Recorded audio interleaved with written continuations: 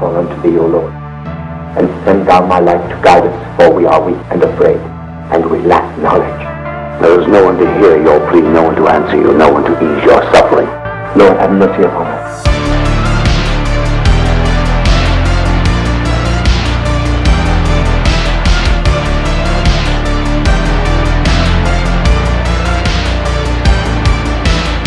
Hey, welcome to the NY Patriot Show.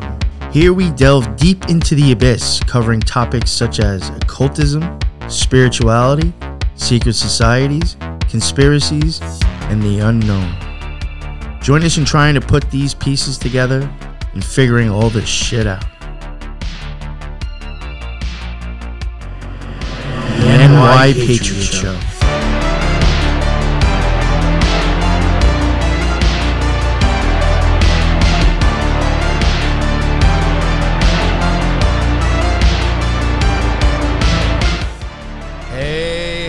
Welcome back, everyone, to the NY Patriot Show. Today, I again am I'm doing it with my, I guess, part-time co-host, Teresa. I got the, oh God, what was I calling it before? I got the Uncle Festa look going today with my co-host, Teresa, and I'm very happy to have back, this. I've had him on twice already. This will most likely be a 4-part series. I know that's a little bit long, but I do think this series has a lot of information in it. It took this man a lot of time and hundreds of papers of writing, and I appreciate the fact that he is coming on and spending the time to cover it. But I do think this is, it's a very important topic, and I do think it will tie into, believe it or not, when this comes out later down the road, it will point more stuff towards what we were actually covering on Skinwalker Ranch. I even told the guy if I wanted to be a dick, I would hold on to his research and add it into my own series and put his shit out later. But I can't be an asshole like that. But he really is. I do think this is some important stuff. When we get to the end of it, you will see a lot of ties to some weird shit that's going on. A lot of echoes in time. Yes, the spider web is fucking gigantic. Just put it that way. And Rob Marx over here, I think, is pointing out a very important link in the spider web, in my opinion, honestly. So enough about guessing him up and talking about blah, blah, blah. Here is Rob Marx. We're going to be doing Nimrod, the first Skinwalker, Part 3. And again, thank you so much for coming on and spending the time and showing us the research that you've done. So if you want to plug any of your stuff, sorry to interrupt you, just let everybody know anything that you want to plug, any links, anything you want to talk about your book again, whatever. Just let people know. Yeah, I'm Marx Art on Etsy. Marxmarx.com is my website. I'm on Instagram. You'll have all my links in the notes.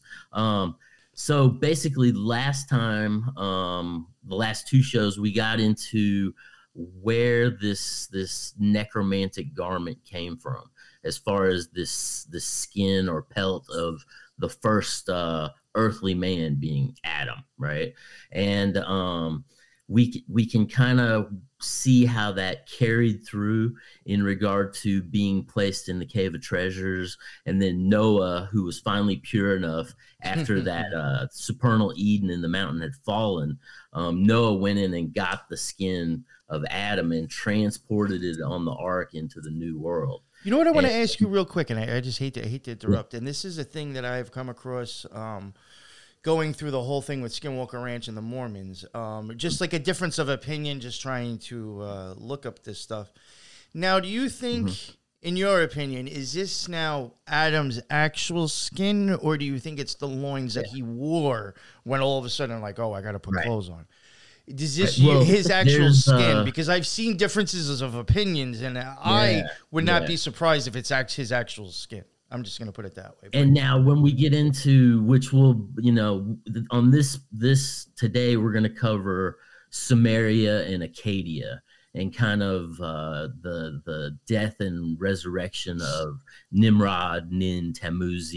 But basically, when we get into the foundation of the 12 tribes of Israel, there's a point at which where they're handing down the Abrahamic blessing to Jacob, where Isaac smells. It's Abraham smells the skin, and talks about the fact that he can smell the heavenly realm, implying that the skin actually is atoms that had come down from the Wow. Yeah, thank you. I was just wondering on your opinion, because I know you've definitely looked into this more, Well, and I've seen there's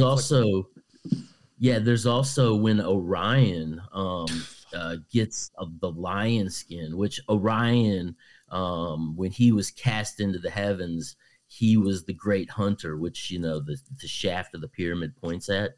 But he's also that great hunter title is Orion, is Nimrod, is, there's a line of this same character that's associated with that constellation.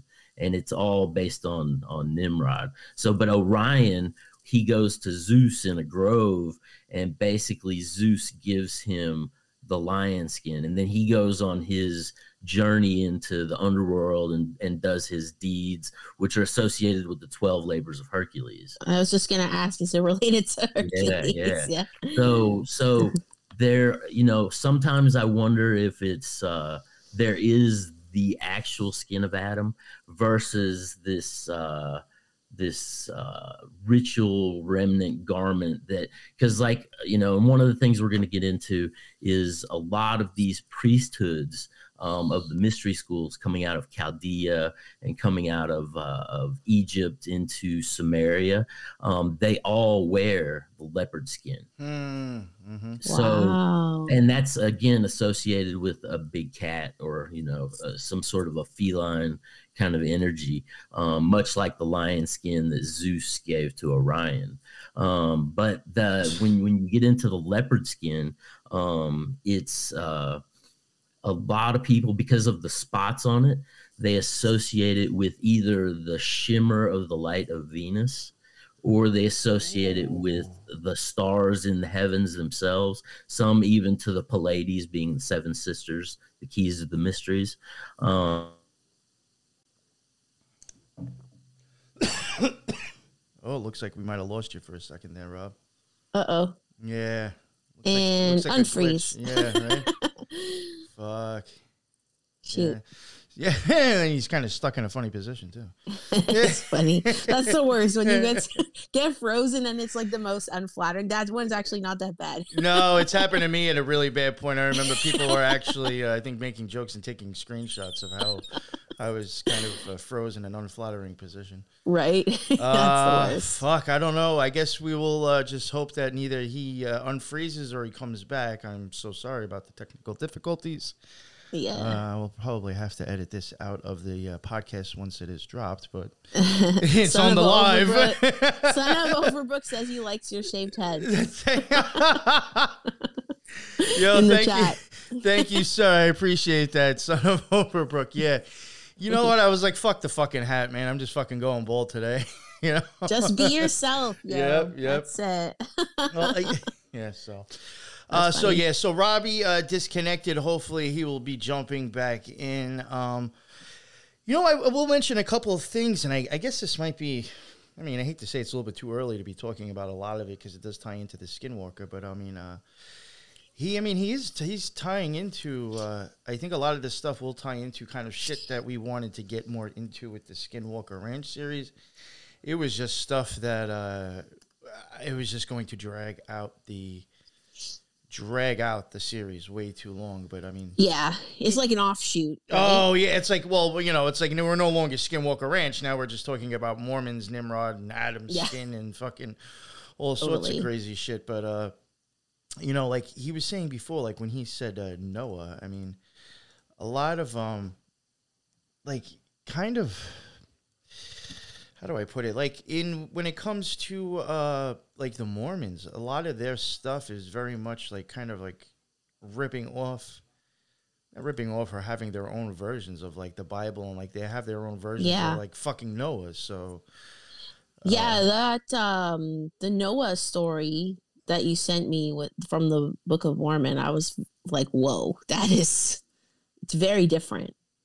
It's very different, and it makes way less, like, the Noah story could be a myth, it could be factual, Oh, who really knows? Yeah. But the one in the Bible, at least it gives even like the dimensions of the ark, how big, like very specific. Whereas like the one in the Book of Mormon was like didn't make sense, like even just from a basic logical perspective. It was way more mythical, I felt. Yeah, than the biblical version. You're right. I think yes, you're right. Inside the one thing I did notice that Lux did point out is that it is kind of almost the same thing with the character frequently asking God about the boats or ark or whatever you want to call it. But like the Bible was much more of like, you know, definitely technical of like, you know, how more to do precise. it. Yeah. The thing with the one thing I do find interesting though is that if you do look around, because I was like, yo, this fucking boat shit. I started looking it up on YouTube. Mm-hmm.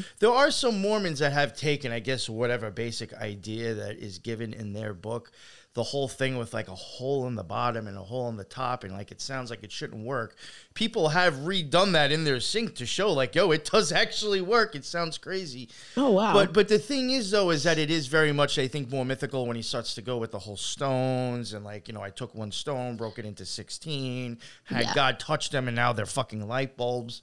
I mean, you know what I'm saying? I mean, that starts getting very mythical. I think that part is totally. And if anything, it's probably more occult. It's probably trying to tell you more of an occult story than actually being like. Yeah, it's more symbolic than anything else. Mm-hmm. There's even a place, I forget where, it's in the States there where you guys are. That's like called the Ark Encounter or something. And it's like an exhibit that they like replicated the Ark and like built a model of it. And it's all like set up like a museum, basically. I might be in Kentucky. I don't know. A girl I know just went like a few months ago, and I saw her stories about it on like Instagram. I was like, oh shit, that's cool. Nice. Yeah. So Rob should be back on soon. He did. He said he lost power, and I sent him a new link. And yeah, he should be back. He said he was rebooting. I think he said he's lost power a couple of times today, actually. Oh, like power? Yeah, like the power actually went out in his place. So. Oh, dang. Whereabouts does he live? You know what? I don't even know. I know he's told me because we've spoken about it. You know, I feel funny. So bad, and like this will be like, you know, I guess behind the scenes with podcasting.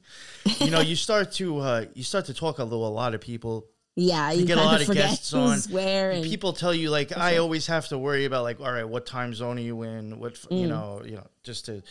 Of course, I get so confused, and I feel bad that like, I mean, people can even tell you guests that I've had on. I'll ask them like 3 fucking days in a row the same question, because it's like, I didn't set a date with you yet. I spoke to somebody else, and now I'm confused and forgot. And it's like either I have to scroll up and look too far in through the conversation, or I've already erased it by accident. And it's just like, I start getting confused. Who's from where? What time zone they're in? And you know? Totally, it gets complex for sure. Too many people to talk to, right? Yes, especially for real. And like, I mean, I'll even be honest with you. Like the last, you know, I totally feel like shit. Yesterday I was supposed to go live with Chaz. Totally fucked up. Forgot to write it down. I felt like a complete asshole. I never do that. And I feel like a fucking total dick, you know. And a total apology if Chaz, you happen to come across this. I am so sorry. I fucked up. Yesterday, I was supposed to go live with him and Lee, and somehow even Lee fucking forgot. I don't know how he forgot. He's really good with that shit. He's very good with. He didn't remind you. Yeah, like exactly. Normally he would be like, "Yo, you ready, mate? We're about to do this," and he forgot. We were supposed to have him on yesterday, and honestly, I think, not that I'm chalking it up to the whole back surgery, but honestly, the last 2 weeks with the back surgery and me taking, honestly, I mean, I took painkillers as prescribed because of the issue, but I mean, even that had me a little fucking loopy. You know, so like I was making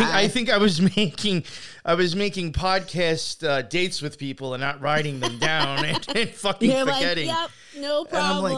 And I'm like, and then you're like, I'm like, Chaz of all people I dicked over. Like, fucking Chaz. Like, everybody loves Chaz. Like, he's like a cool fucking dude that sits there, smokes joints, and talks about the paranormal. Like, I fucked him over by accident out of all fucking people. Like, I felt like an asshole. I really did. But, well, you know, at least you know. That's fine.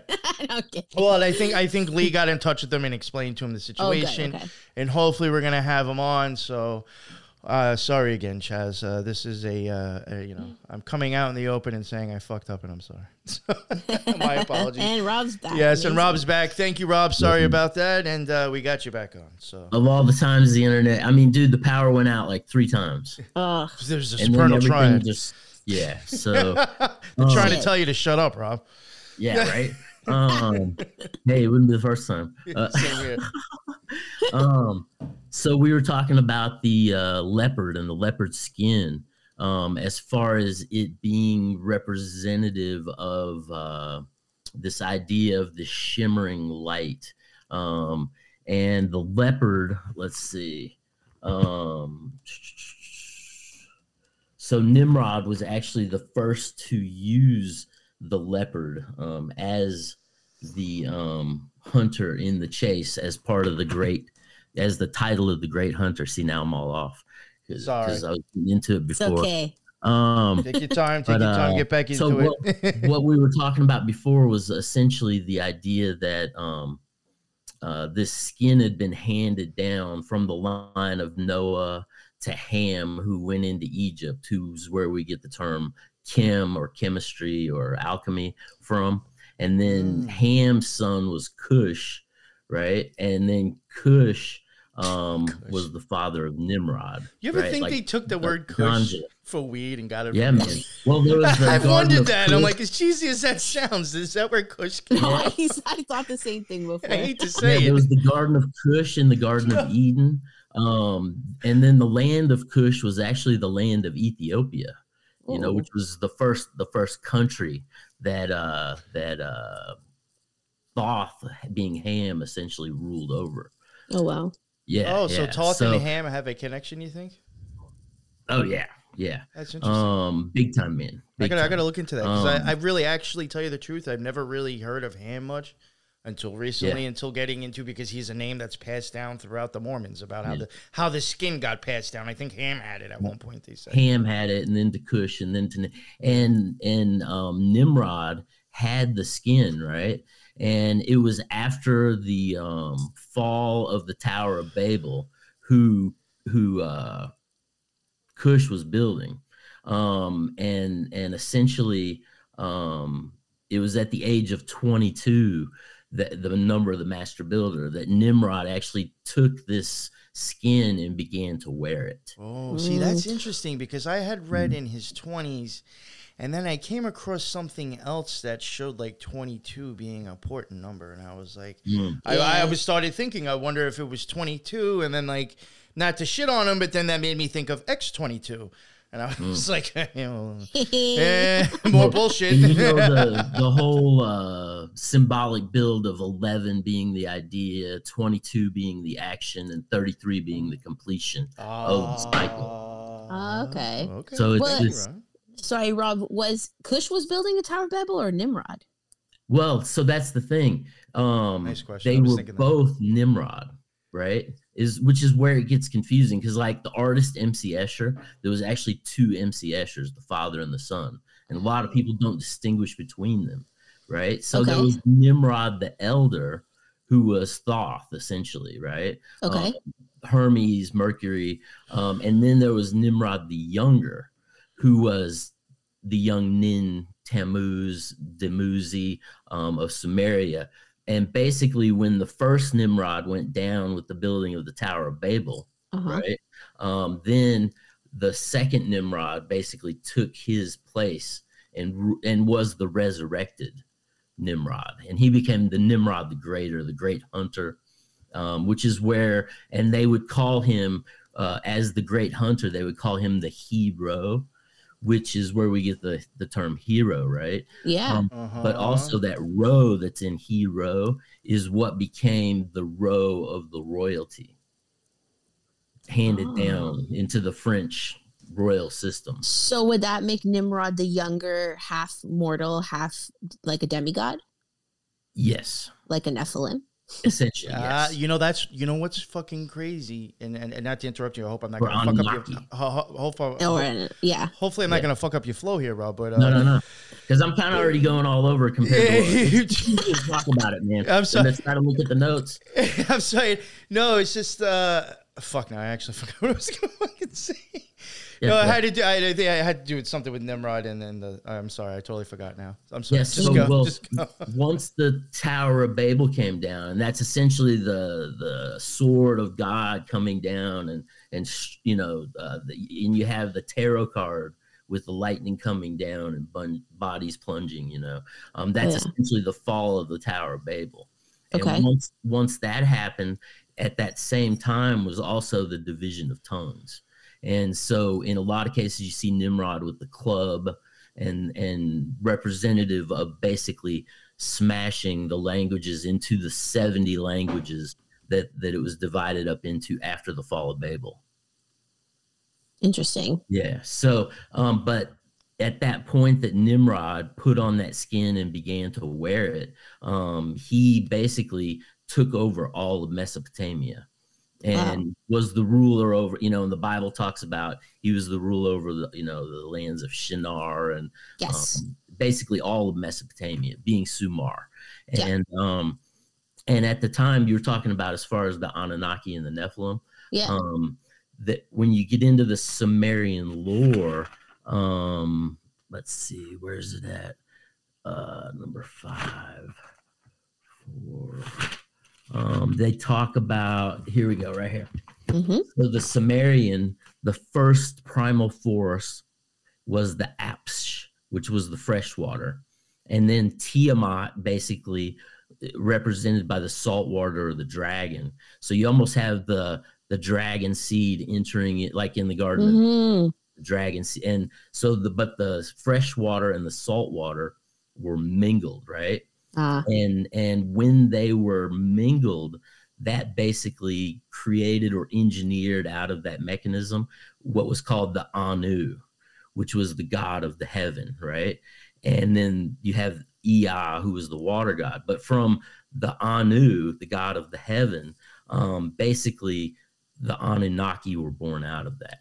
Okay, that's interesting. And they basically, it says that they were churned forth in the text is what, almost like a butter churn. Churned forth, that's interesting. Yeah, and they're related to the fallen angels and essentially, falling down into matter and breeding with the earth women. Yes. But Nimrod was said that his chest was, he was only like 8 foot something tall, which was rather small, but his chest was like super wide, and they said his power was in his chest.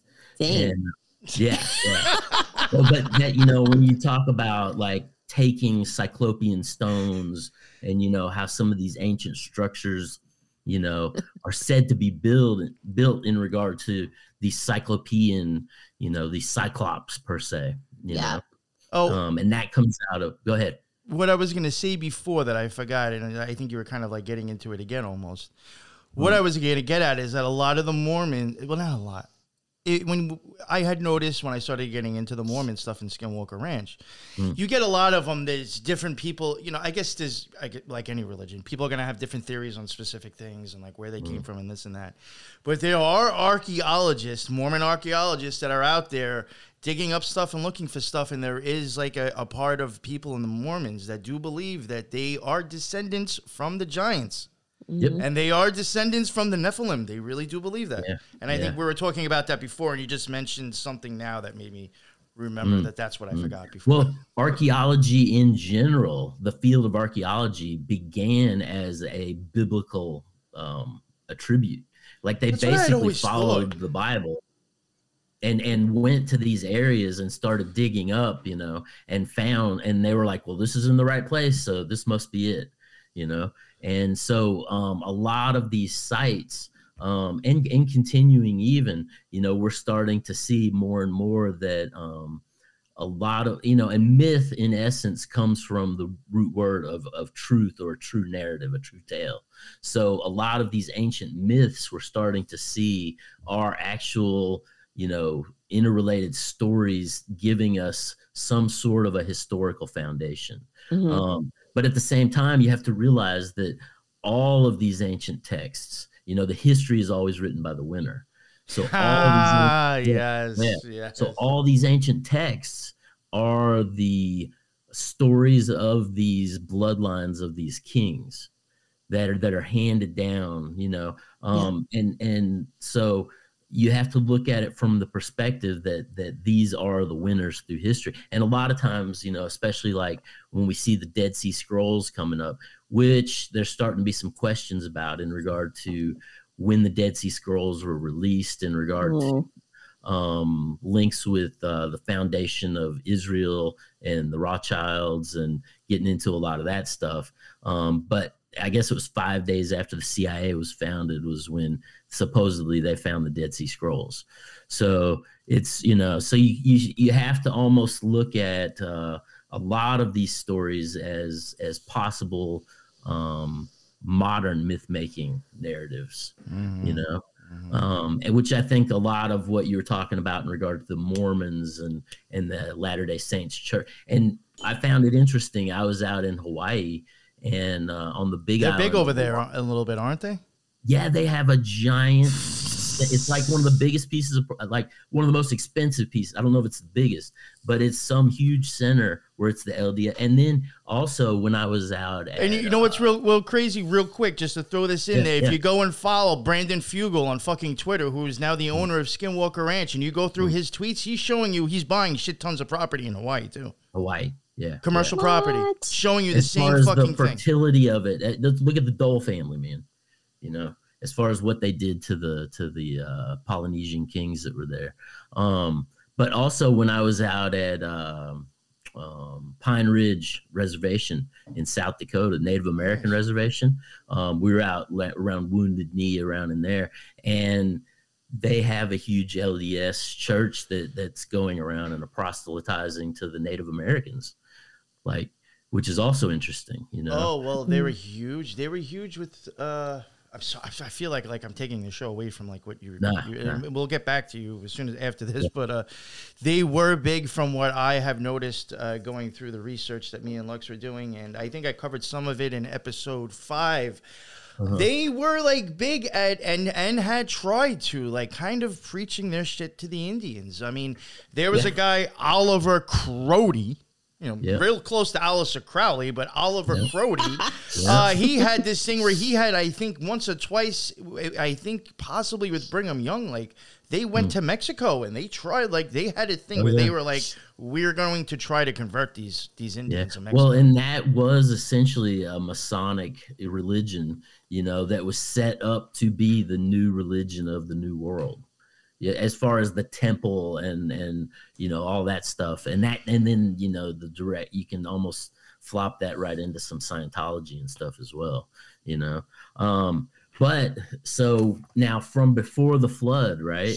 As far as Sumar itself, when we look at, let's see, Berosus, he tells us that Xisuthros was directed to write the history of all things with the knowledge conveyed by the sea demons to be buried at the city of the sun at Sippara, and which after the flood, they went and they found these 2 pillars, right? And later these pillars, with this ancient information from before the flood, were also part of the model of what became the pillars of the Temple of Solomon and the Masonic pillars, right?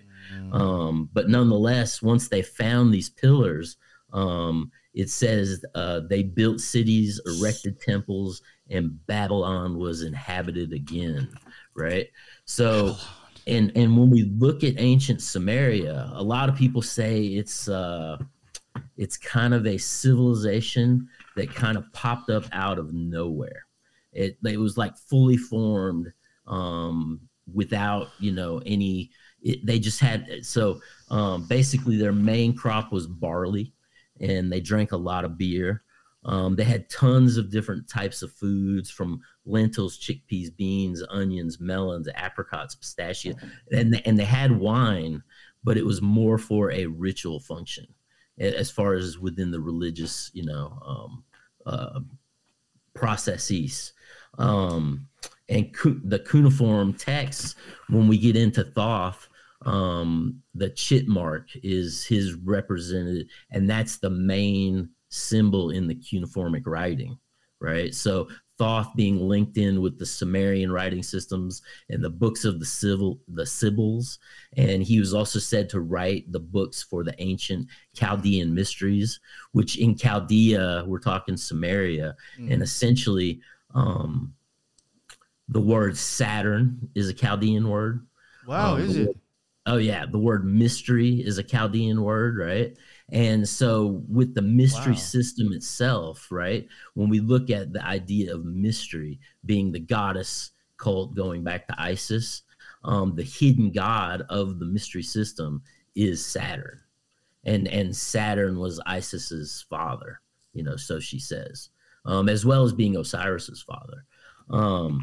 But we have in Samaria, we have the first recipes ever recorded in the Sumerian texts, from a spicy meat stew, duck and veg stew, braised turnips. They even had a pigeon pie. Shit, okay. And cooking with the Sumers, right? The pigeon, man. Oh, they eat pigeon in Malta too. I've had it there. Oh, you know what? When I've been to, I mean, unless like, for all I know, the people at the resort could have been fucking with you. But I mean, I've been to the Dominican Republic, and I forget what they called it. But like, when I've been there for the resorts, there's like this little fucking bird that I mean, I've been told it's the same fucking thing. I mean, you see tons of them. They actually like eat them and like will serve them as like. And I'm man, if I lived on an island and there was only certain protein sources, I would be eating those little birds too. Yeah. You get hungry enough, you'll eat whatever the fuck you can, actually. Yeah. Just catch it. There you go. But also in the ancient cuneiform text is the first ever mention of a frying pan. So, we have the early culture. Oh, yeah. Yeah. That's crazy. But they had the first colored pottery. They had the earliest medical operations we know about. They had the first musical instruments, which we got in with the jubal and tubal cain and all that stuff before, right? As far as the purveyor of those items culturally, right? They had the first animal husbandry. They had the first, again, written language as far as the cuneiform text. And I've gone through 2 different library collections of cuneiform texts that they had, and it's mostly like sales receipts. It's like the most boring stuff you could ever dig into, man. I have heard of that before, actually. Yeah. But occasionally, they say that there's all these masses of these cuneiform texts that, we still haven't deciphered. Well, I would say probably 80 to 90% of them are going to be like receipts and bookkeeping, and there's very few portion of them that are actually related to the mythos but I'm sure there's still texts we haven't, because like a lot of the books, when I read them from the 1800s and before that, they have no idea really about Samaria. It's just within, the last, century really. Gotten more of the Sumerian information. Do you mind if I ask you a few things on that real quick? I mean, I don't want to throw you off, but I mean, you bring up things that just make me want to go into other stuff. Zecharia Sitchin. What do you think? Yeah. You think his stuff? I mean, I've read all his stuff. That's another thing. I will say I have read a lot of his stuff. Yeah. Some of it on Egyptian stuff I think is actually great, and I think it's on point. But I do question his Sumerian stuff to a point. You know what I'm saying? As far as his interpretation of words. Yeah. And I don't know. But at the same time, man, to go through that and look at it, it's good to have different perspectives. There are some late 1800 Sumerian stuff that's been deciphered that you can get off archive.org that you can go through, and it has some of the mythos and the legends and stuff like that. But with Sitchin, you almost have to wonder. I don't know. It's hard to say, and just how much, back to the UFO cults, man. As far as promoting those ideas of the UFO cults and how far. Well, and even when you get into Spielberg with the Raiders of the Lost Ark, when it's the 7 alien crystal skulls, and he's like, it's not outer space, it's dimensional, and so they're kind of slowly morphing the story. But when you get into Lamb, and when you get into Crowley, and when you get into the idea, as far as the look of that figure, it's just interesting that yeah. And Crowley even says that, these are things that have been around. It's just we call them by different names now. So, and when you talk about the Anunnaki, that word literally means where the heavens meet the earth. Yeah. So is it a factor of dimensional, or is it a factor of outer space? So that, and again, back to the open to interpretation. Maybe Zachariah Sitchin was going through it and was basically like, they're talking about rocket ships.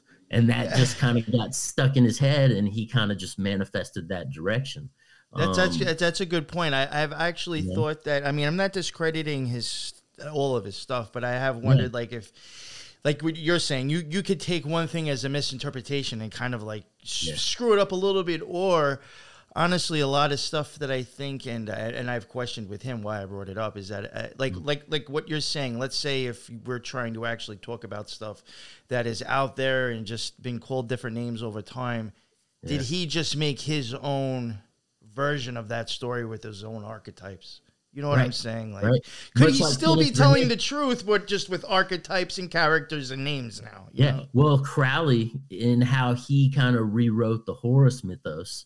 I think Kenneth Grant is doing the same thing with the Typhonian energies. Yep. He's got the Typhonian order. Yeah, and Yeats, when you study Yeats, he talks about the fact that depending on who is studying history, depending on your background, your understanding, like the knowledge that you have as far as the scope of spectrum, it's going to determine how you view certain aspects. So every time someone studies history, we're actually changing history. Yeah. So and back to the whole skin of Nimrod, right?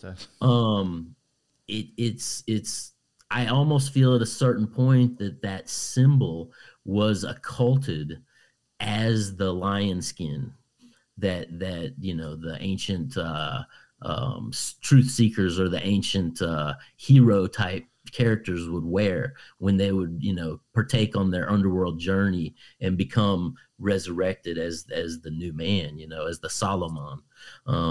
So it's just you have to wonder, but the thing is, as you go through all this, you see similarities between all these cultures. And it's like how we were talking about how all the miscellaneous castrations of the high priests from Kybel or Sybil up into the Templars, and even getting into that pawnbroker symbol, and flipping that upside down, giving us the mouse ears, which Tracy Twyman gets pretty in depth on.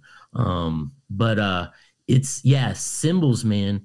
You have to wonder on what level they're at certain points. If like when the mystery cults of Osiris were put to an end by Set, they kind of went underground, even further. And like the temples no longer had the public orgies and the smoking of the altars with blood, and they kind of took, and it's kind of like Masonic orders kind of saying they hold that, and at a certain point, I think that occulted information, it was necessary to keep it underground to maintain that mythos. And then you see in 1717 when they essentially brought the Masonic order into full being after the, Francis Bacon writing about the Rosicrucians and bringing a lot of that mythos back. And then the follow over into the Royal Society and what that did with scientism right up to present day, But I think a lot of these things are at certain points occulted into a new symbol for a new, group of people. I think you're nailing it on that, because there's a lot of things that just from my own experience, how like you have like that is something I think that is besides Crowley. Like I'm not trying to give the guy credit. Right. Besides him, I do think he was an occult genius in a sense. I think that a reason why he's also very popular is because he was able to kind of create his own mythos to explain magic and certain stuff. You know what I'm saying? Like you even kind of said how he kind of did a resurgence or a thing of Horus. You know, the idea of Horus. I think, you know, him with Nui, Tadit, Rahu, Kawit, and like his own kind of like story of his own characters. I think that his own structure. Yes, I think that's what has really made him popular. But the thing is this is like you just have different people at different orders having their own way and their own symbols that almost kind of explain the same thing. But then, in a sense, I think then when it gets personal and when the symbology might change is when they're trying to be specific about where they stand in occultism or their idea or what their agenda is. You know what I'm saying? Right. There is a baseline, I think, of symbology that kind of covers all, but then it does get very specific, I think, to like just a different order's idea and shit like that. Right. If you well, and as far as the hieroglyphs, if you go back into even before Sumeria, into the Transylvanian region, there's some of the oldest texts that we've found, and it very much ties in with the look of the Egyptian hieroglyphs as well as the Sumerian writings. You know, so when you follow that line down from Lake Van, as far as the Watcher class and the setting up of you know what was the vulture cults and the mystic mountains around Mesopotamia before they came in to Mesopotamia and basically set up, you know, Sumer and Babylon and well, even Ethiopia and Egypt into Sumer, you know, but you have this this school of thought that is from what I can tell, it goes all the way back to ancient Atlantis and Mu, you know, and like I was talking about how under those pillars or inside those pillars, you know, and it talks about one was brick and one was lattice work, and basically they didn't want it to burn or to sink, you know, so, and then they went in and they retrieved this ancient information and set up this civilization like almost whole cloth, you know, and Nimrod was said to be the rebeller who was rebelled against, right? And Rhea, Mother Rhea, was said to be the Gazar, which goes back to those ancient vulture cults of gazing on the horizon, you know, looking for prey, looking for predators, that she basically incorporated into the tower building, as far as Inanna, Ishtar. When you get into the tower builders of Babylon, it was basically the goddess cult that was related with the tower building in Babylon, right? And she was the one that set up the walls. She was the one that went around and basically built walls around. And so generation, how it goes around, and like life is cyclic, so the walls surrounded the city. And they basically, you know, it was Cain was said to be the first builder of cities. Nimrod was said to be the first builders of cities. The first city was said to be called Enoch, which, and when you have the two lines in the Bible, as far as the line of Cain and the line of Seth, right? A lot of those names are very similar. And a lot of people think that the names have been confused to basically cover up that serpent line that's coming through. But nonetheless, that first city was Enoch. And it's almost like Cain's Enoch was more an animated citadel. Like he almost, I think he considered the city his child. You know what I mean? But nonetheless, they had these walled cities, and this is when you're having the rise of the walled cities coming about. So you have like Jericho, you have like, what are all the walled cities?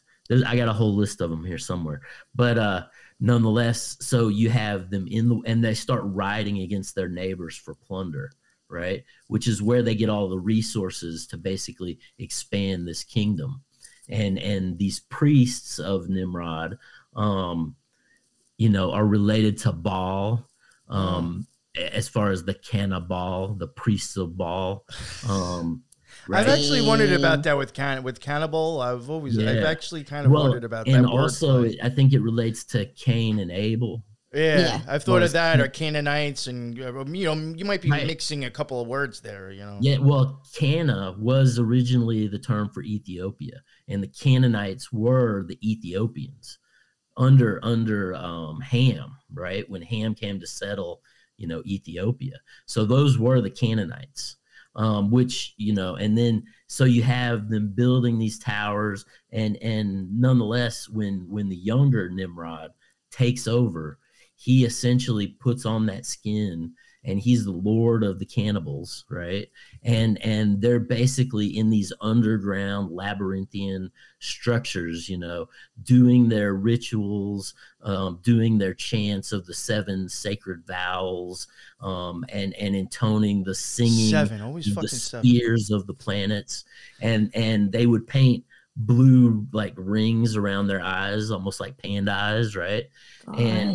And essentially, see, the blue makes sense to me though. See, I get that. Yeah, well, and look at the new Meta logo. Oh, fuck, There's the dude. blue rings around the eyes, man. Holy shit. Yeah, when I saw that, and Meta, when you trace that back, it actually goes into an ancient Hebrew term that's associated with the cult of the dead. So again, you know, with all this kind of it, you know, and but nonetheless, they would in the ancient Hebrew priest tradition, there was an idea that the priest had to take part in the offering as far as the communion, right? So these priests were basically, you know, participating in blood ritual, the eating of flesh, and it gets into when you go back and you look at how Saturn essentially would eat his children as soon as they were born, right? And kind of ending that generation or that going around of time, basically stopping time. It was now Nimrod, the younger, when he was reborn, he was seen as a colossal black serpent, right? And they had 2 serpents that were basically entwined in the earlier Mesopotamian culture. And then Nimrod was symbolized, which goes back to one of the earliest representations of the Caduceus. But Nimrod was represented as this colossal black serpent that was on fire, right? Wow. Oh yeah. And basically in the ritual, as the priestly ritual was going on, Inanna or Ishtar, or, you know, one of these personifications, with depending on the region you go in, because you know, each region had a slightly different name for the goddess and the god. So like Nimrod was Nebu, you know, Inanna, and like Isis, how she talked about she was the mother of all gods. So basically, you know, you have the male god and the female god being personified under a multitude of names, being Maronymous, which means the goddess with a million names, right? And so Maronymous, really? But that's Maronymous, yeah. That's one of Isis's titles. And it's basically she's calling herself the mother with a million names, because as she spread out in the mystery cults, she took on, depending upon the cultural need. And again, you know, we see over and over how, much like with the Christian religion, absorbed, you know, Christmas and all these miscellaneous holidays to personify their force as a cult of the time, right? Very much when the mystery schools would spread through the merchant class, you know, Mercury being the god of liars and thieves and travelers, basically they would accommodate these different cults. Like where the Acts of Thomas were written, right? There was a God that was reborn from Z's to Ozzy. Like you see all these different areas that these gods were being, basically sacrificed and then reborn. So you have this resurrection process.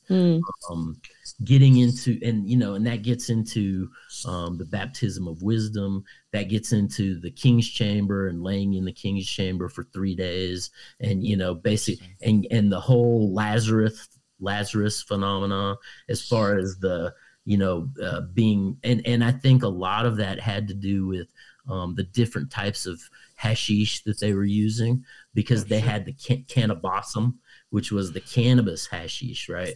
But they also had a red hashish, which was like an opium hashish. And so I think that they were basically doing different substances from opium to cannabis to mushrooms, and basically going into this inebriated state where they would be put into a casket, much like the Skull and Bones, how you're put in a casket, right? And you would basically have that 3-day out of body experience, right? See, like, haven't we seen like celebrities do shit like that, but in other ways? Like, I think Lady Gaga has time in movies. Lady Gaga, I think, has done it in an egg. We've even had that, like, I think Salvador Dali. What the fuck is his name? Like, David Blake. I think, didn't that fucking or like one of those magician guys even like put himself in some shit for a few days? David Blaine, I was like, I was like, this is like kind of almost, I think, like you just advertising occult practices. I really think that's all this is. Well, and that's the other thing, the 3 days, being the time that Christ was in the tomb, the personification of three in general, being the triune, and you look at the number of trinities, and as these gods were basically sacrificed and reborn, the Father would become the Son, with the Mother, and that would create the Trinity, so you have this consistent pattern. So in these cannibal rituals in the labyrinth, right? Essentially, you would have the goddess there, and she would have 12 stars around her head, which is getting into the Whore of Babylon and the turning of the cycle of the zodiac, right? But nonetheless, she would be there and birth the child, right? With the risen Nimrod as the black serpent on fire. And literally, as the child was being born, Nimrod would eat the child, So as far as getting into the cannibalistic ritual, blood, magic, and a lot of the stuff we're seeing, and that ties directly into, as you would see it move into the Greek personification, you would see essentially Saturn, eating his own children. And it wasn't until Zeus, that's, and then the War of the Titans, and sending the them into the underworld, encased into the black cube, back to the old black cube of Saturn again. So it's You know what I found interesting? I think I mentioned it yesterday. Because of the whole. Well, first off, before when you mentioned ISIS, you said Moron something, right? Moronimus. Yeah, when I was digging into stuff with the Mormons, hate to keep going back to that. It's just it seems to tie into this shit so well. Yeah. There was a lot of name play with starting off with the word moron. Believe it or not, with names in their shit, and you can go into their I think it's on one of their websites. It might just be the Church of Latter-day Saints, where you can actually go into the Book of Mormon, and there's like a search bar, and you can just type in words, and it'll just show you when things show up. So like I typed in the word moron, and there was actually a part in the book where I think there was actually even a town in there called Moron, and I'm like. Could you believe if somehow, when we are actually calling people morons, this word goes back to something we have no fucking clue or idea where it came from? I'm sure it does. I'm like, this could literally be going back to like some occult fucking weird shit. Yeah. And we have no idea, and we call people morons, not even knowing what the fuck that word means. And just like the Mormon theology, goes back into the Bible. The Bible is, and then you take the Bible back to the Hebrew, and you start looking at that rabbi's writings, and then the rabbis, in Hebrew go back to Zoroaster, who was said to be Thoth. So again, back to Egypt. It all goes back to this essential story as far as this line that we're talking about, being this. So, but Nimrod was the first to domesticate the leopard for the hunt, the leopard and the cheetah, and essentially Bacchus, right, was meant to lament or to weep, and Nimrod was the one who was wept after, and Bacchus, on his chariot or his little cart that he rides on, it's pulled by the leopards. Oh yeah, that's right. Now you're saying. I'm sorry. Did you want to say something, Teresa? No, honestly, my brain is firing like in 1,000 directions based on all the things you said, but I don't want to interrupt you. So I know I feel bad, but you just keep saying more shit, and I'm like, fuck. Yeah. You said that Nimrod controlled leopards, right? Or something like that. He domesticated them for the hunt because he was the great hunter, right? Now, so at one point, doesn't Ra get Hathor to turn into a leopard and kill people for him? It's a possibility. And she gets like drunk on blood, and I think the only way they can stop Hathor is they bring her like a bucket of wine, and she thinks it's blood, and eventually gets fucking shit faced drunk and stops killing people. Yeah, but Bacchus and they get drunk by wine. It's funny how like this all like you're saying going back to Egypt, it's almost like a retelling. Yeah. Well, so now you were talking about she was drinking so much blood, right? The leopard is where we get the word liber or liberty from, right? And the leopard was the one that would catch its prey and take it up into a tree and drink all the blood out of the animal before it eviscerated it and ate its flesh. Blood drunk. Right? Yeah, and the term libar, associated with leopard, means to pour out drop by drop. What? Yeah, and that's associated. That's How do you spell that? Libr, liber. It was making me think it's making me think of Crowley's books. Liber. Oh, liber. Yeah, it was very close. Drop by drop, associated with blood and the devour. But also, that's associated with pouring a libation.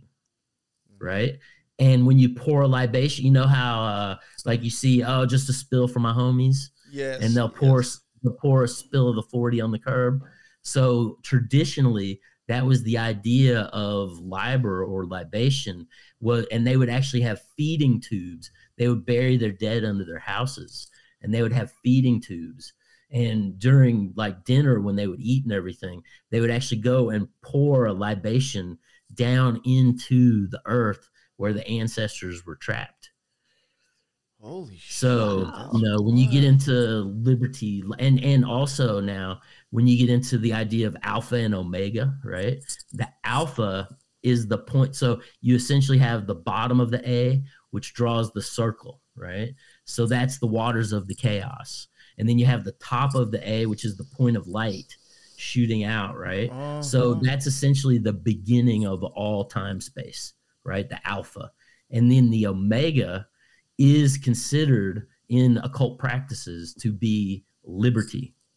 And this is essentially the idea that those ancestors trapped in the earth, in the black cube, those, outside of time space, are essentially at the point of omega. That is their liberty. That is when they are released. You know what? It's funny. Not to get. I don't want to get too like off base, but or conspiratorial. But I do say that getting into the moon, I do think that is kind of what constructs our time and space. And there is things where I think the moon, and the Liberty Bell in its sense, I think the Liberty Bell might be showing you something that it's broken. Yeah. And that is why there is liberty. And I do think that some ways along, I think if we crack the moon, there would be liberty in a sense, as crazy as Tempus that Decorae. sounds. Yeah. Yeah. So now with Benjamin Franklin, when you look at Benjamin Franklin, when he made that Liberty Bell, right? Benjamin Franklin being an alchemist, calling down lightning like the old alchemists, all his coins and money that he designed were all basically Hamite themes. So he's tying back into ancient Ethiopia with the ideas that he was putting on the early money, right? But nonetheless, when Benjamin Franklin was casting that Liberty Bell, he was experimenting with a new technique, right? So he would basically take the mold of the bell and he would fill it up with ice, like chipped ice all throughout, right? And then he would pour the molten metal into the form, and the ice would basically, now we're looking at alchemy, the fire with the water, and then you get steam, right? And that steam would cause the bell to be full of bubbles, right? Inside the metal, right? So when the bell would ring, it would have a truer ring about it. Ooh, a truer resonance. A truer resonance, correct. But the thing was, because of the holes, it made the bell weak, and that's why it cracked. And if you get into the Grateful Dead at all in Franklin's Tower, the line is, if you get confused, just listen to the music play. Well, that was a Benjamin Franklin quote where he was saying, if you don't understand the process, just listen to the music, and he would ring the bell. What? So, it's just interesting how all that kind of, ties in as far as liberty. Yeah, and very weird. Back to this ancient, and even in the Phrygian hat. Are you familiar with the Phrygian hat? No, go for it. No, what's that? Okay, so you'll see on early American coins, like the Liberty dollar, and they'll wear that hat that kind of comes over in the front, like a Smurf hat. Yeah. Yes. Oh. Okay, so that Smurf hat, that red hat, was in ancient Chaldea, was the symbol of the freed slave, right?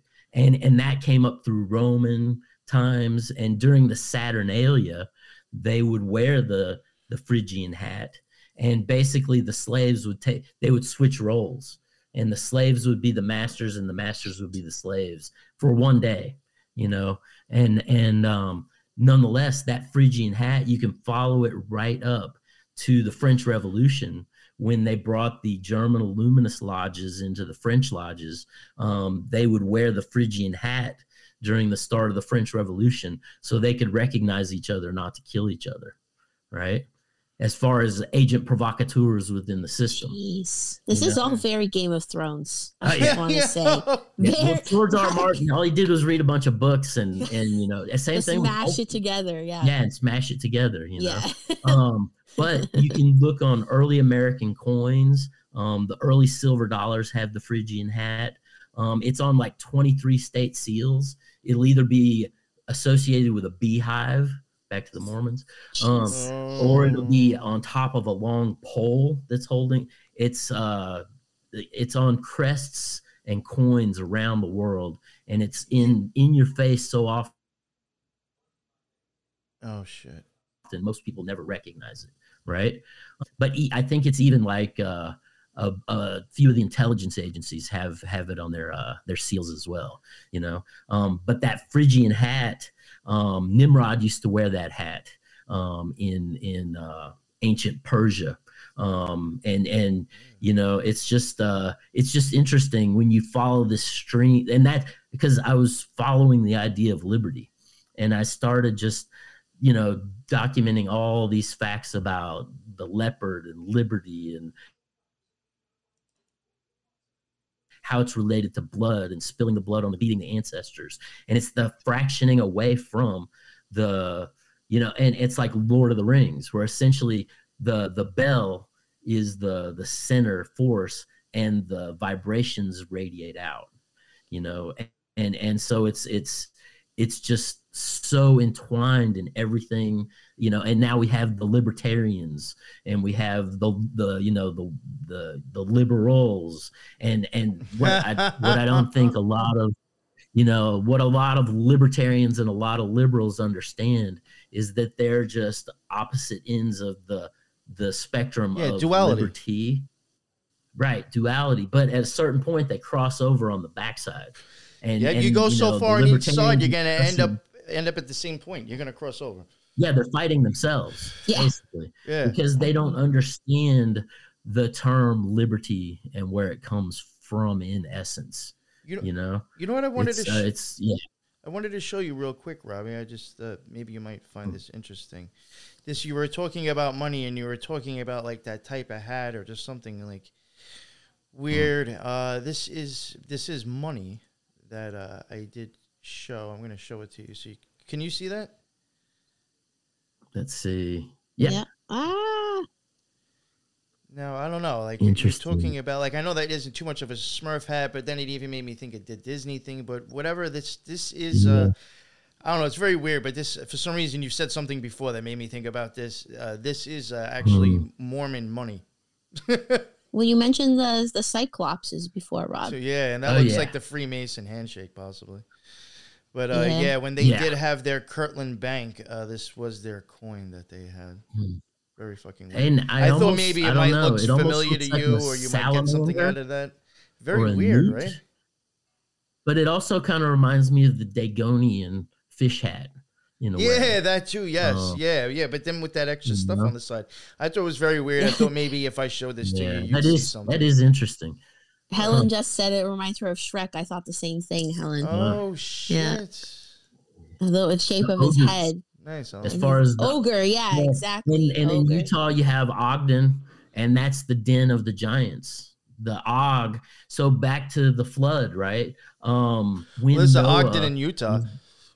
Ogden, Utah, exactly. Yeah. Well, and that's the den of Og, or the den of the giant. And I think Mormons did. I think Mormons did start that town. I think Ogden is definitely a Mormon named place. Sorry to keep bringing it up. But Og was said after, like before the flood, he actually jumped in some of the old rabbi stories. He jumped on top of the ark and rode the ark through the deluge, and basically he reemerged and basically inaugurated the new world. And Freeman Fly, I've heard him talk quite a bit about the fact that, when politicians go and, they are inaugurated, they're being instilled with the spirit of the giant. Yeah. So that even flows into the modern political vernacular. God, it's so crazy how it's all connected. Right. And you mentioned a while back, Rob, like Rhea. Mother Rhea. Yeah. So she was the wife of Kronos, right? Right. And she was also the wife of Nimrod. Well, I was going to say she's the one that stopped him from eating the last child, which was Zeus. Right. Right. Well, in the Greek pantheon. Now, Mother Rhea, Ishtar, Nana, there's a whole lineage that she's basically handed down through and associated with, again, going back to Isis, but nonetheless, in those rituals, one of the other rituals I read about was, it was basically a sex magic ritual where she was, and Nimrod's title during this ritual was cuckold, right? So Nimrod was the first cuckold. Come on. And Nimrod would oversee the ritual while Mother Rhea was the Scarlet Lady, right?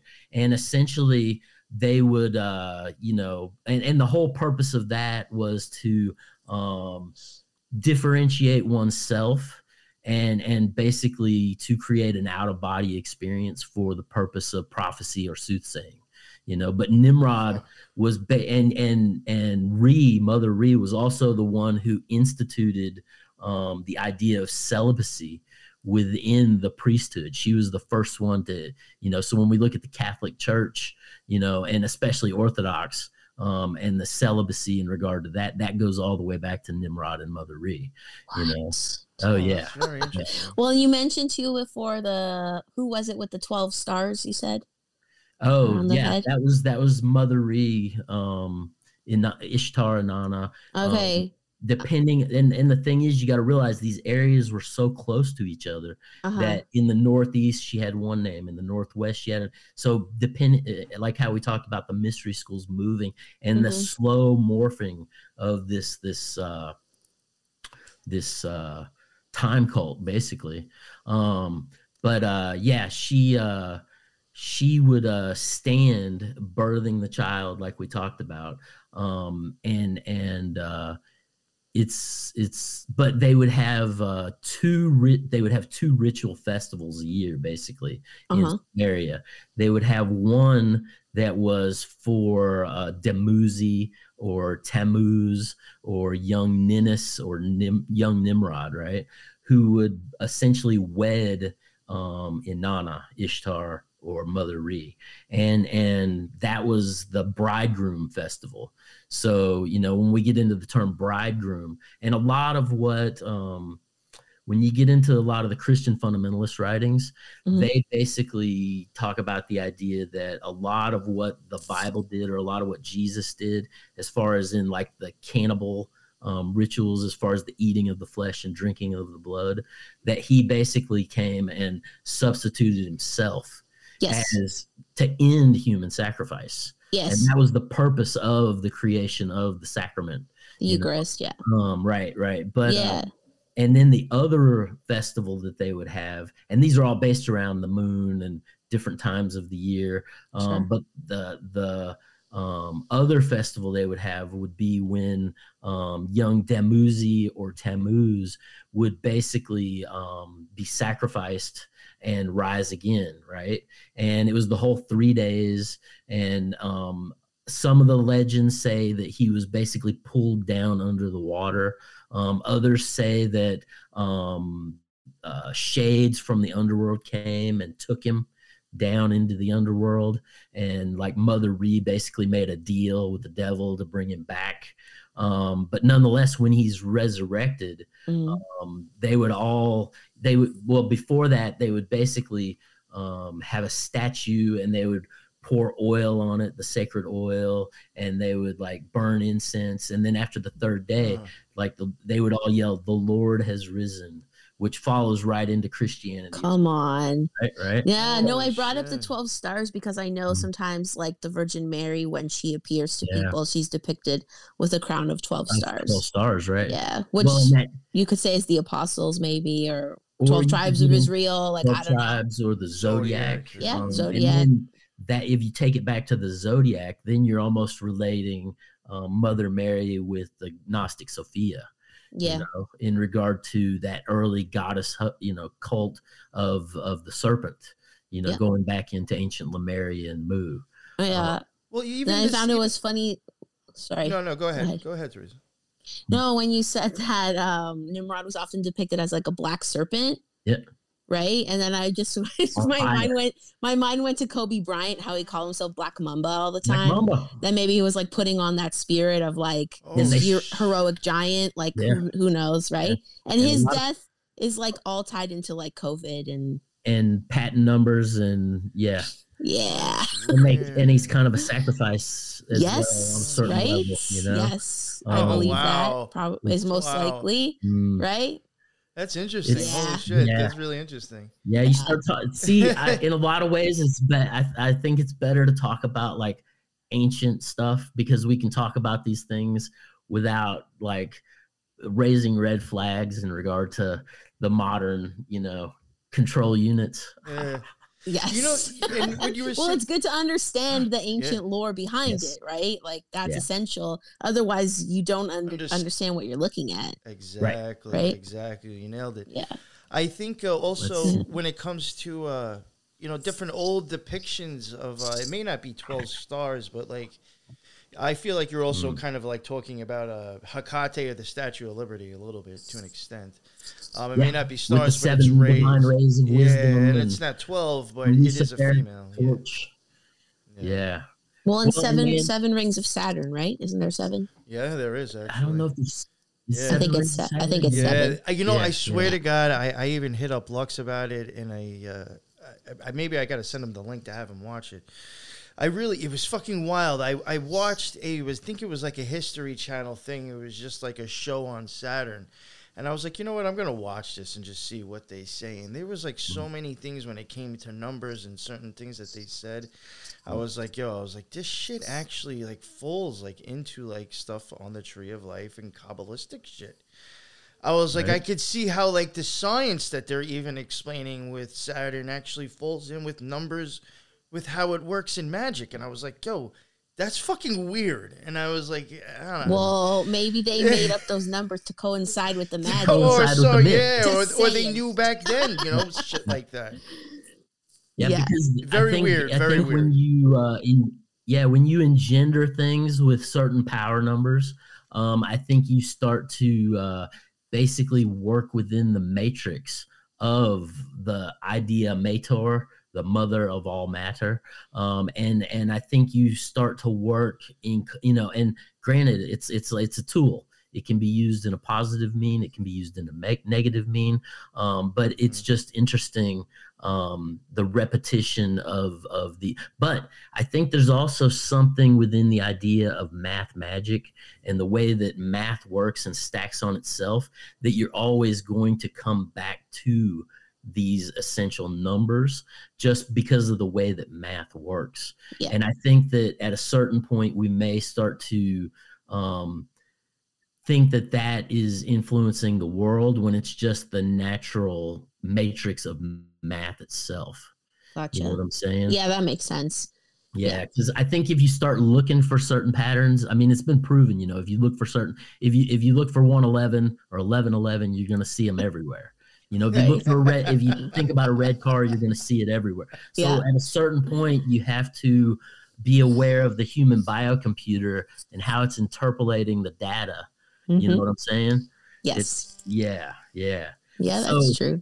Now I wanted to get into, we talked about the Anu and how the Apsh and Tiamat, the salt water and the fresh water mixed, and how that brought forth the Anu, right? And the Anunnaki.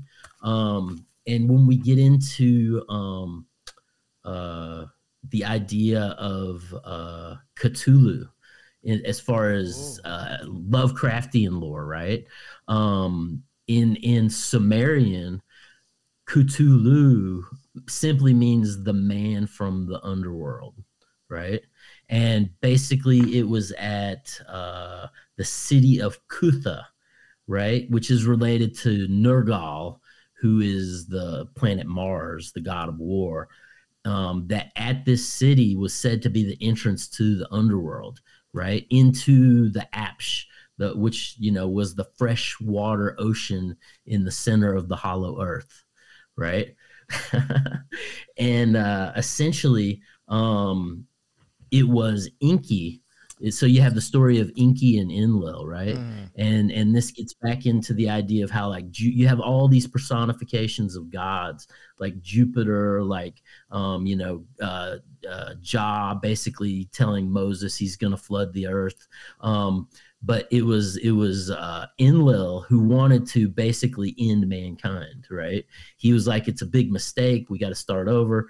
And Enki, he was basically the one that conveyed that the flood was coming, work to save mankind, is associated with Prometheus as far as stealing the knowledge and wisdom of the heavens and giving the Promethean fire to mankind. But essentially, Enki, he resided in his underworld home in the Apsh, in the freshwater sea, in the hollow earth, right? And he would sit on top of a cubic throne. So, but that cubic throne, get this, it had a tic-tac pattern on it. So it was literally a Rubik's Cube, right? Oh, what? Yeah. And he sat on top of it, and in one hand, he held a pot that was overflowing with water, right? And there was pots all around him that were also overflowing with water. And they basically fed the Tigris and Euphrates River, right? So this gives us a direct Sumerian link back into the Egyptian theology, right? But as he would hold the one pot that would be flooding water, much like Aquarius, in the other hand, he had another pot that was growing the tree of immortality, or the tree of life, right? And basically it was the waters of the Tigris and the Euphrates that fed this cosmic tree of life that he held in the underworld, you know? But nonetheless, Enki, being that on his cubic throne in the underworld, was Cthulhu. He was the man of the underworld. Sorry, it doesn't Cthulhu look like what was on the gold coin that New York showed? Or not really? Yeah, I mean, you get into the Lovecraftian descriptions, and you get into the octopus tentacles and the winged demon, and but if you go into the Sumerian, he's more just like a priestly lord, in heavenly remnants, sitting on a throne, basically, nurturing the tree of immortality, and supplying the waters of the waters of life. They were actually called gnosis. So so when you get into the idea of the Gnostics, and the carryover, and then you can also get into the idea of this baptism of wisdom, where and going back, there's in ancient Persia, they found giant bowls that they think that were used for this baptism, that goes right up into the Hebrews, and how during certain parts of the year they have a tub, and it has to be moving water. It always has to be moving water. But they would and it's set up like the zodiac, and they would walk in and then walk through basically the zodiacal calendar, and arise as the other side, so it was a cleansing ritual that was basically in a way Gnostic occult, as far as the ascended and rising man, going back to the Messiah and the Mesha, and anointing with the fat of the crocodile dragon. Even the running water. Yeah, we were talking about with Raven about moving water. Remember? Yeah, I did hear. Yeah, I heard something about that. And that's the whole thing with the River of Jordan, is it's generally thought to be like a cosmic river, where literally the stars are pouring down into the river, and the energy from Kether, from the Godhead, is essentially flowing through the River of Jordan. And that's the one Jesus was baptized in. Right. And that's when you get into a lot of modern bluegrass and a lot of theology regarding the River of Jordan and gospel music. It's the idea of crossing over from this realm into the next realm. Wow. That's so interesting. Yeah. And at one point, I even remember something happened where it caused the rivers to basically subside and withdraw. And they had to do something to bring the heavenly river back into the River of Jordan. And that kind of gets into the idea of the altar. We talked about that altar of Adam with the 5 or 6 stones around it. Essentially, that Adam became the altar of Abraham. And supposedly when they, we'll get into that. And I think the next episode, we should go into how this skin of Nimrod basically ends up in the hands of Jacob and Esau, and how it is a prominent factor in the blessing of Abraham that brings forth the 12 tribes of Israel. Oh, wow. Yeah. What text do they mention the skin of Adam? Like, is it? I don't remember seeing it in the Bible, but maybe I'm mistaken. Yeah, it's in the Bible. It's in Jasher. Oh, okay. I haven't read the book of Jasher. There, but also, if you go in, I want to say it's in Genesis. It's at the point when they're passing the Abrahamic blessing onto Jacob. Okay. but we'll get into all that. But if you go and look in the Bible, when Jacob gets the blessing, Yeah. they specifically reference the skin of Adam. Yeah. Wow. Interesting. Yeah. Mhm. So it's but that's the whole thing. You know, I wonder how much that ancient lion skin that we see on many of the figures in carvings and bas relief, you know, and statuary. I wonder how much that lion skin is actually a culted symbol of the skin of Adam, you know. But at the same time, maybe it's a representative force, kind of like, you know, they only had one and it was kept by the highest, you know, and then they had like a remnant garment that emulated that skin that they would give, you know, in the different lands to facilitate the, you know, yeah. That's interesting. That's fucking wild. So somebody was even talking about, in the chat about crossing the abyss and Sharon. So, there was something you said before, like even with like the flowing water and all that stuff, and like I guess with Jesus and whatever you were saying before. There is other things of like crossing water as representing like, I guess, death, and you know, sometimes in occultism, death just means a change and a rebirth into something else. It doesn't actually mean the end of something, you know, or the complete end. It just means the end of something going into something new. Chaos and change. Transmutation. Yes, chaos and transmutation. Change. Yeah. Okay, so we were talking about Ishtar.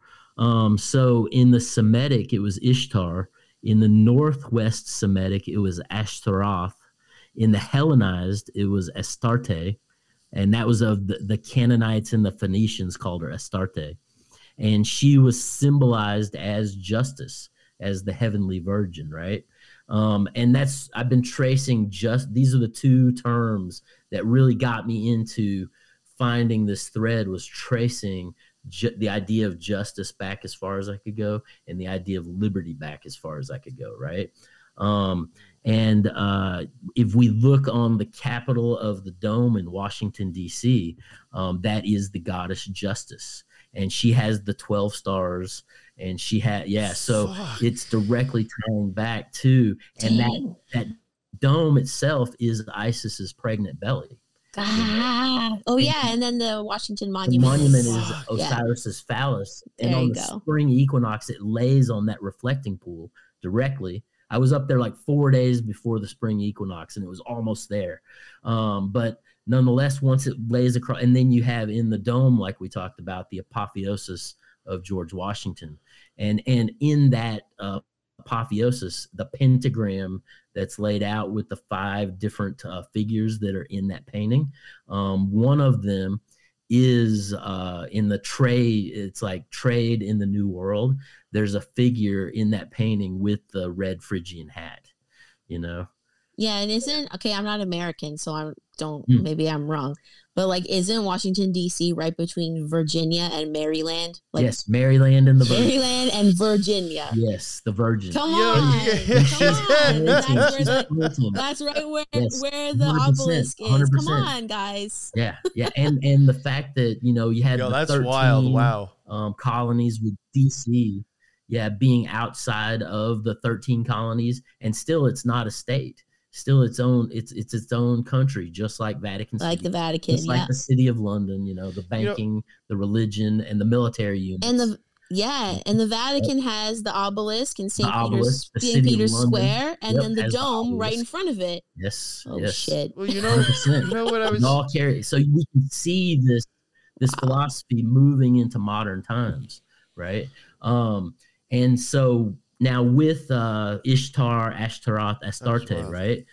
She was symbolized as the pentagram itself, right?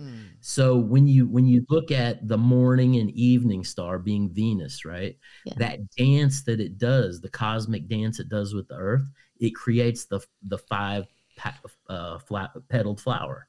So it creates the 5-pointed star essentially, right? And I think it takes 8 years for it to make that pattern if you follow it in the night sky every night, right? So let's see. That's very interesting. And in the texts in Ugarit, she was worshipped as a transsexual, right? Just as Inanna was. And Inanna is one of the oldest trans figures we see. And it was said that she would go to the bar room, right? And basically hang out and associate with everyone. And she would transmute herself through the course of the night from female to male to female to male, right? And this has to do with the Venus itself and being the morning and the evening star, right? And let's see, so as the evening star, she was Astarte, and she was the war god, right? And then as the morning star, she was Atar, and that Atar was the goddess of sexuality and fertility, which reminds me of Atari. Yeah, Atari computer. That's exactly what I My thought. fake ID at 18. The girl was a Tara. Tara, nice.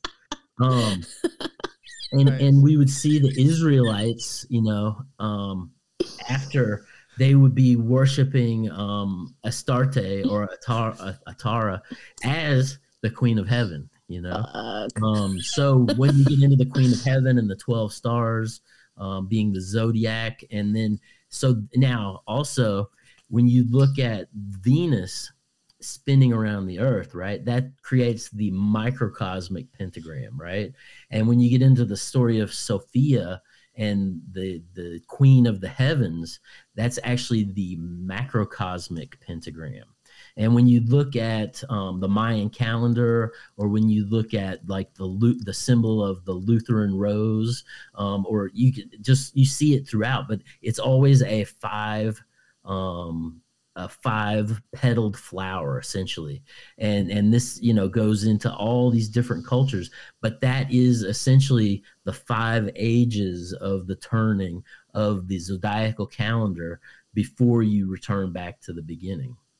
So you have the macrocosmic and the microcosmic, and these two energies relating to each other, being the turning of the ages to the goddess Venus being the morning and evening star, essentially, being that Luciferic pump. I gotta say something about this when you're done. Go ahead. Yeah, yesterday, there's 2 things, and I hope to God I can remember both of them, because I am slightly stoned now. Yesterday, when we had on the Hush Hush people, we were talking about, the Scarlet Whore and the different aspects of her, and you were mentioning Isis before. Isis is also associated sitting on her throne when it comes to Binah in the Kabbalah, which would be Saturn. But then she is also for the moon, which is the giving birth, so I could see how, like what you're saying, the dome and then the other thing being together, showing Isis is that Isis is shown as being like the mother or giving birth of the new Aeon also. Right. In a sense. And Isis herself is Mother Mystery, right? So, and the hidden god of the mystery system is Saturn. So that totally, accords with what you were just saying in regard to the Tree of Life. And then what you were saying here with the pentagram and Venus. This is when you look at the Tree of Life. This is for people that don't maybe know too well. I'm sure you and even Teresa, you probably even might know this already. You have the white pillar, which would be technically male or projective, or, energy. And then the left pillar is supposed to be feminine or receptive or negative energy. And the right pillar is positive energy, blah, blah, blah. On the left pillar, which would be considered feminine, Gabora is where the pentagram, the 5th sphere, is where the pentagram shows up as a symbol. Now, if you're thinking technically, all right, now that's a symbol for the feminine side, but then directly across, it connects to Venus, which now is a feminine figure on the male side. Which now is, like I said, Venus or Netzach or Hathor or, some Aphrodite or somebody like that. Right. And that is still associated with passion. And if you think about it, passion with Gabora would be to the extent of warfare. Now it is just, it's very weird how these two are connecting, and you're bringing it up in the morning and the evening star. Yeah, in a different way. Yeah. Very weird. And that is, the essential root function of magic itself. And her being the pentagram, it's and then the fact you go back to the Egyptian and how essentially you would ride you take the man and turn him on his head. So the man is on. So now you're getting into sex magic, where you essentially put the man on the pentagram and turn him on his head, and he becomes the crocodile dragon. And so it's that idea of, and then when you come back, and again, like how we were talking about Osiris, and through the course of the day, he took on different symbolic elements. When he was Atun, being the autumn, or right before he slipped into the underworld, I think that directly relates with the name of Tammuz, because it's Tam. Tam is what the name was. So Osiris becomes Tam right before he dies and goes into the underworld. And then we see later Nimrod, or young Nin, being called Tam or Tammuz. So again, we see the same, and it's just interesting, the more information you take in, the more you start to link these, and at a certain point, but you have to be careful, because some things are, not directly related, but you can directly relate them. It's like synchronous. It's just, yeah. Yeah. And I know what you're saying. I think it was a little bit like what I was saying before. You can see a lot of crossovers, but then sometimes I think specific pantheons or ideas might have had their own kind of like little tweak to it, to where certain things are different and makes that specific to tell you a little bit different of a story. Right. And sometimes it will also throw the symbol off, and how we were talking about every symbol has 7 meanings, and every one of those has 7 meanings. I could definitely see that. And and it's just yeah. And the deeper you dig into it, the more it begins to cohesively, you see it as one system, And I think that when we get into the next episode and we get into Abraham and the rise of Abraham and the birth of Jacob and Esau, and we start to see a lot of these storylines where you'll have twin brothers, and one of them will be inherently good and one will be inherently evil. And, and that gets into the red thread as well. Because when these in the ancient times, when these twins were born, right? And it's funny because you get into like Goebbels and the Nazis, and how he went to Argentina and made the whole town of twins. And then you look back in time, and whenever these godhead figure, were born, a lot of times it was a twin birth. So essentially what they would do was, and there's lots of stories of the fighting inside of the womb and different angels coming and fighting for those different entities in the astral realm. And it's some pretty cool stuff. But when they would fight to get out of the womb, one of them, like their foot would slide out accidentally or their arm would slide out accidentally. And when that would happen, they would put the red thread on that appendage, right? That's interesting. So that signified which one was born first, or like the stronger of the two or something. Well, no, it was more a matter of which one came from the first. Water of the abyss in the goddess form of the eternal womb and entered into matter itself. So the first one to touch matter, they would throw that red thread on it, which gets into the study of Kabbalah. Yeah, which is essentially. Go ahead. I was gonna say, and I was gonna get into the Kabbalah with the red thread and shit like this. Yeah, we spoke about this. I think on the Scarlet Horse series when we were trying to show, I guess, like they're crossing over or heading that way on the left hand side of the tree. I think it's from Hod to Gabora. The Chariot card, I think, falls on there, and that's where Gemini is associated with that, and that would be the twins. And sometimes on the Chariot card, you will see like two different, almost twin, like animal like type things next to the chariot. Besides, the horses, like they almost look like, I forgot what it was, almost like a bird type looking thing. I forgot what it is, but like I think like, and now you're talking about the red thread. That is the tarot card that connects you to the red sphere of Gabor. We even got into it to where if you watch The Matrix, that whole fight scene with those two fucking pale dudes.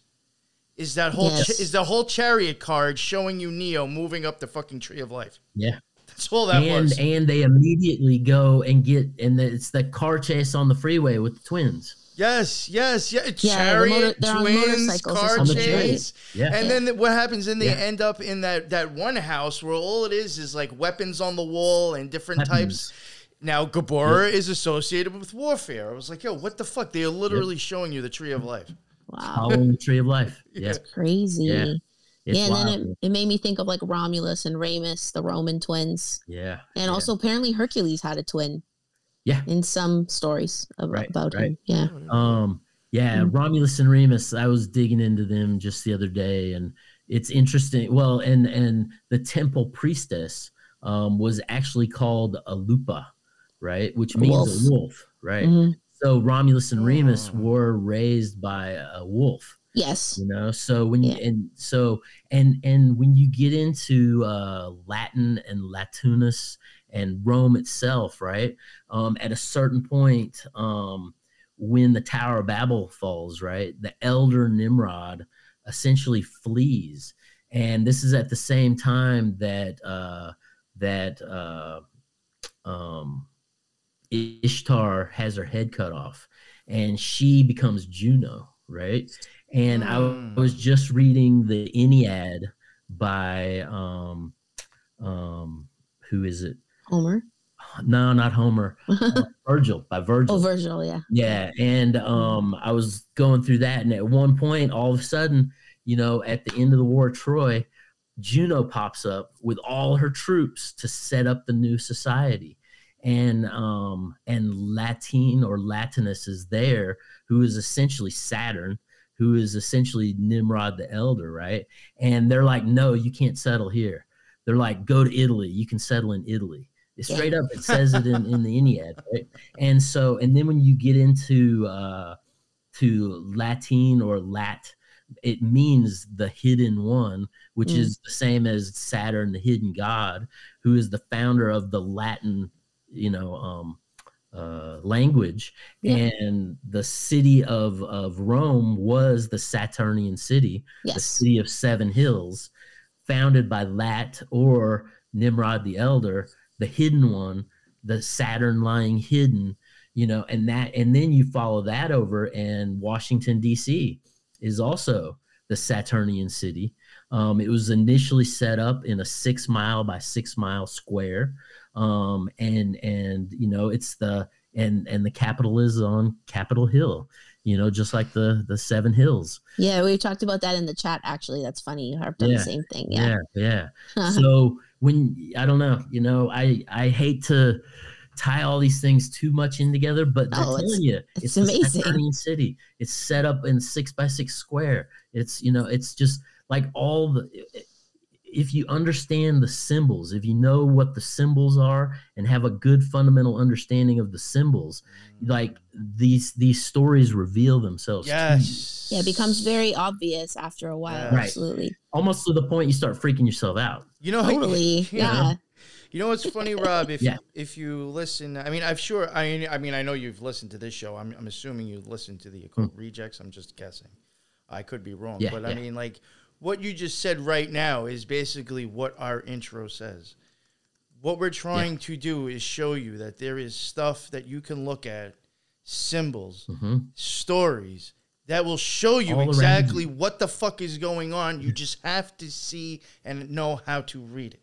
And once you see it, you'll start seeing it yourself. You don't need to fucking hear us tell you. You'll start seeing it and knowing it on your own.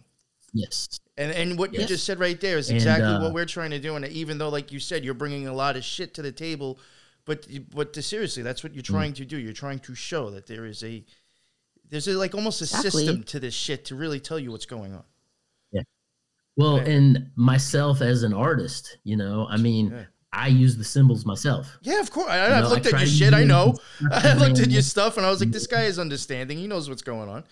He's Yeah, not stupid. yeah, but it's and I think honestly, when you get into symbolism and you start looking at the idea of genetic memory, and I think that these inherent symbols that span, millennia, um, have been such a part of what the human physiology is that even without people knowing what these symbols mean, that when they see them, they get an inherent feeling that Yes. they don't necessarily understand. Absolutely. Because the waters Nailed it. of the chaos, Nailed they are so deep that you may never arise again.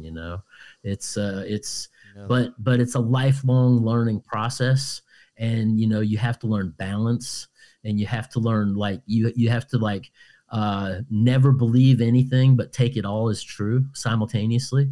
It's and that whole philosophy of never coming to a fundamental agreement, I think, is what allows the individual to continue to learn. And I read Robert Anton Wilson a lot, and he goes into that a lot with the idea of thought tunnels. And I don't know if you've ever read Robert Anton Wilson, but No, he wrote I don't think I have. the like the Illuminatus trilogy and the Cosmic Trigger, and he's behind the Principia Discordia. I don't know if you've ever heard of that. Sounds By very Malcles familiar. Malcles the Younger. It's basically a more modern chaos text where the goddess is discord, and basically, all hell chaos is what the whole thing is. But back to discord, she was the one. She had the blue apples from Hercules back to Nimrod, right? And she rolled the apples into the goddesses that determined which goddess was the most beautiful, right? And it was Venus, back to Venus again, who basically got the apple and was determined to be the most beautiful, right? And it was at that point that they married her off to Nimrod, who was this cannibal that Zeus released from the underworld so that he could come and basically craft and manufacture the weapons of the gods. Yo, that's the same story as in the Greek pantheon. Yes, that is the yeah. Greek, for sure. Yo, Yeah, and then that's wild. also too at the start of the War of Troy, I believe Paris has to judge a beauty contest of the goddesses, and he picks Aphrodite. Yes, who is Venus? Yes, That is Same weird. story. yeah, Just different tellings. yeah. But and that was so crazy because I had just gone through all this stuff on Juno, and as far as how Nimrod had his head cut off, and then she basically became Juno and ended up in the Greek pantheon. And it was just funny that in the Ennead by Virgil, as I'm reading it, all of a sudden Juno's pops up with all her warrior, and they're like setting up a new civilization. And it's just like this is what I'm talking about. This is exactly the story of bringing the mythos from one culture and incorporating it into another culture. So the more even that I'm in reading and getting into the stuff, the more I'm seeing it. That's and wild. I think that goes right up to the modern personifications that we see these places with obelisks and domes. And then back to Sitchin, man, he said the obelisk and the dome, and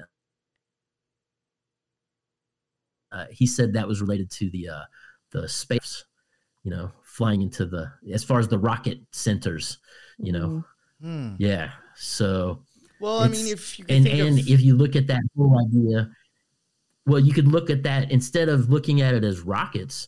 Maybe you look at it like the crystal skulls of Spielberg, in the fact that it's not outer space, it's dimensional. And then you fall right into Lamb and Crowley and all these channeled books and all this miscellaneous, So you mentioned before, and it just reminded me of again the Kabbalah, and even a part of WandaVision that I think we kind of touched on again with the Scarlet Whore thing. You mentioned now, you said rolling blue apples, right? And then Venus picked it up. If on the right side of the tree, you have Chesed, which is blue, and then the next sphere down on that side would be Venus.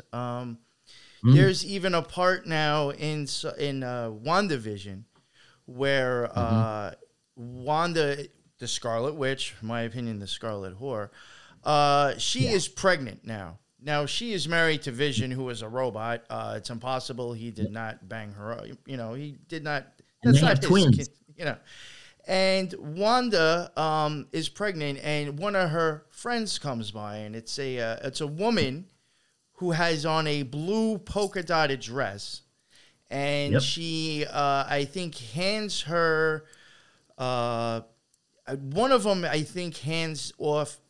picks up a bowl of fruit. I think it might have been the Scarlet Witch, and asks her, like, you know, do you want something? I think she's trying to show the fact that she's pregnant because her stomach has, like, you know, blown up within days. You know what I'm saying? So it's just like, how did you all of a sudden become this pregnant? So she's trying to hide it. And her friend picks an apple out of all the fruit that is in that basket. She picks the apple, and then eventually she says something and realizes she's pregnant, and the Scarlet Witch, like, does some shit and kicks her out of this dome that is surrounding the simulation. Her. Yes. Yeah. And I was like, yo, that was like literally like, did I just watch some weird Kabbalistic Garden of Eden fucking scene right there? I was thinking the same kind of thing when I saw that. She's wearing a blue polka dotted dress. She fucking gets handed an apple and then kicked out of the dome. Yeah. Very weird. It's pretty wild, man, because, you know, the more I dig into these mythologies, man, you know, and I've been reading different cultural mythologies probably since I was about 16 or 17, and I'm 50 now, you know, so it's been a life, and just I don't know, I just think it's I love the stories, and then at a certain point I started getting into the symbolism. Because early on as an artist was like, I just like to paint. And then at a certain point, you start to, like, study the masters, and you start to see they're using, you know, they're using Fibonacci structures. They're using, you almost see like certain symbols. A theme behind a lot of the same people's stuff. And you know, and I studied Dante for a good long time, and got into illuminated manuscripts and took a bunch of classes on that. And then you start to see how they make the books has symbolic elements, you know. Depending on the type of book it's for, they would use lamb skin or goat skin. And in certain biblical texts, they would literally take unborn lamb and in certain other texts, they would take unborn goat and use that skin for the books, you know. And as far as the pages to write on, not the binding, this is before paper, you know, so they were using like leather as paper, you know, and then you follow that up, and you get into a lot of later books in medieval times, and they started to bind books in like actual human skin, you know. Yeah, it's going back to the idea of what's that? It's even suggested, like, I mean, I've used parchment paper a few times. I just wasn't a fan of it because it isn't that sturdy. But when it comes to, like, making talismans, even suggested in ceremonial magic, I mean, if you could use, like, parchment paper or lamb or some kind of, like, lamb parchment, I think it is, where it's like you're actually writing on lamb skin. That is actually, like, very, you know, suggested to use if you want to make a talisman in ceremonial magic.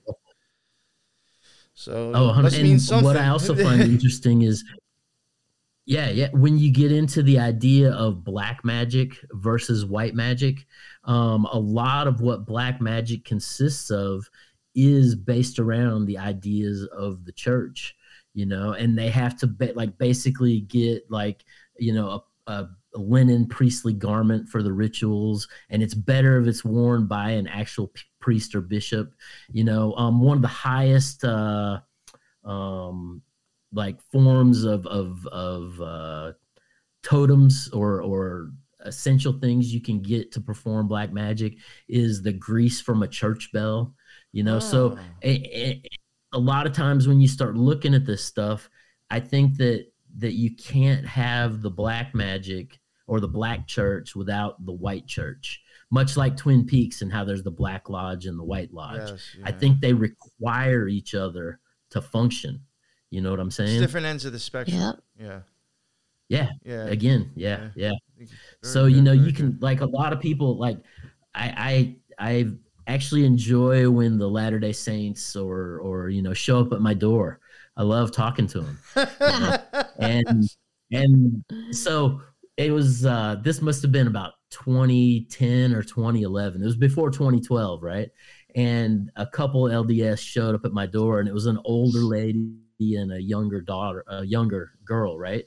And basically the old lady was into it, and the younger girl was kind of like, you know, being initiated into it basically. And, you know, they're talking to me, and I'm just like spilling all this stuff about the Bible. And the young girl's like, well, what do you think about this whole 2012 thing? And I was like, oh, you have your Bible. I said, open your Bible up to Revelations 2012. And it's the weighing of the souls at the end times judgment, you know? And I was like, so, you know, oh yeah. And the older lady, she started talking, and she was like, you've studied so much that the devil has entered you. Like, and she's like, we have to leave. And she like took the girl. If you know and they too much, it hustled must out be of the that. devil. Oh shit! Yeah. Yeah. Don't you love that So, shit? How they use but- that? If you know and too then they much, it's stopped the coming devil. Yeah.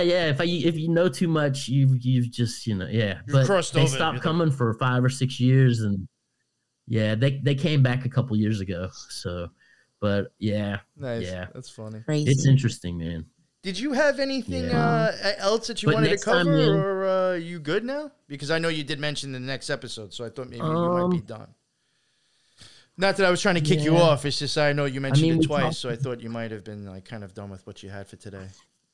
I think we talked about all the stuff that I have notes for. So Sounds good, Not sounds in the order good. that they were in, but I thought that I've was. gotta- I loved it. Thank you. That was a fucking killer episode, in my opinion. yeah. That's awesome. Yeah. I really had a And I good tried to time. cover a bunch of stuff that nobody, you know. I mean, I listen to a lot of podcasts, and I hear a lot of the same conversations going on. So I'm trying to bring something Thank you. new, you know. Thank you. No, Yeah. I totally understand. Yeah. You're that, so actually. knowledgeable. Holy man. No, for It's real. it's what I love to do, you know. Yeah. But You know what, next time what we can talk about is Go ahead. go ahead. No, I was gonna say like I was gonna say we can talk about Go. You go. okay, but we can talk about the birth of Abraham and Terah, his father, which is where terror comes from, and we can kind of get into the evolution of the Hebrew line and how the skin of Nimrod comes into the hands of Jacob and Esau, and you know is part of the beginnings of the 12 tribes of Israel. Nice. Interesting. And I Yeah. think Looking what forward happens to at that point is it essentially goes from more of the Black Lodge and they bring it into the White Lodge. And then depending on, you know, when you get into the Babylonian Talmud versus the Talmud, and you start looking at, you know, the Pharisees and, you know, a lot of that stuff, you start to see a schism, you know. And it was a constant problem of these the Israelites, or as they were called, the warriors of God, that they would constantly turn back and worship, you know, the Queen of Heaven, that golden bull, you know, golden calf. Yeah. Oh, let's get into one more thing All right. before, because we were talking about the leopards. Oh Yeah, no, I talked about the spots, so we're good. Oh, okay. We're good. All right. That's it.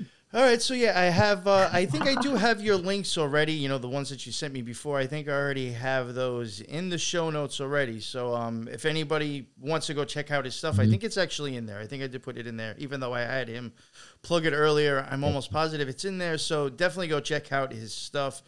Rob, I can't thank you enough for coming on. For me, it was an amazing fucking episode. I enjoyed it. You nailed it on the head. You want to bring different stuff. You hear a lot of the same shit going on a lot of shows and just circulating.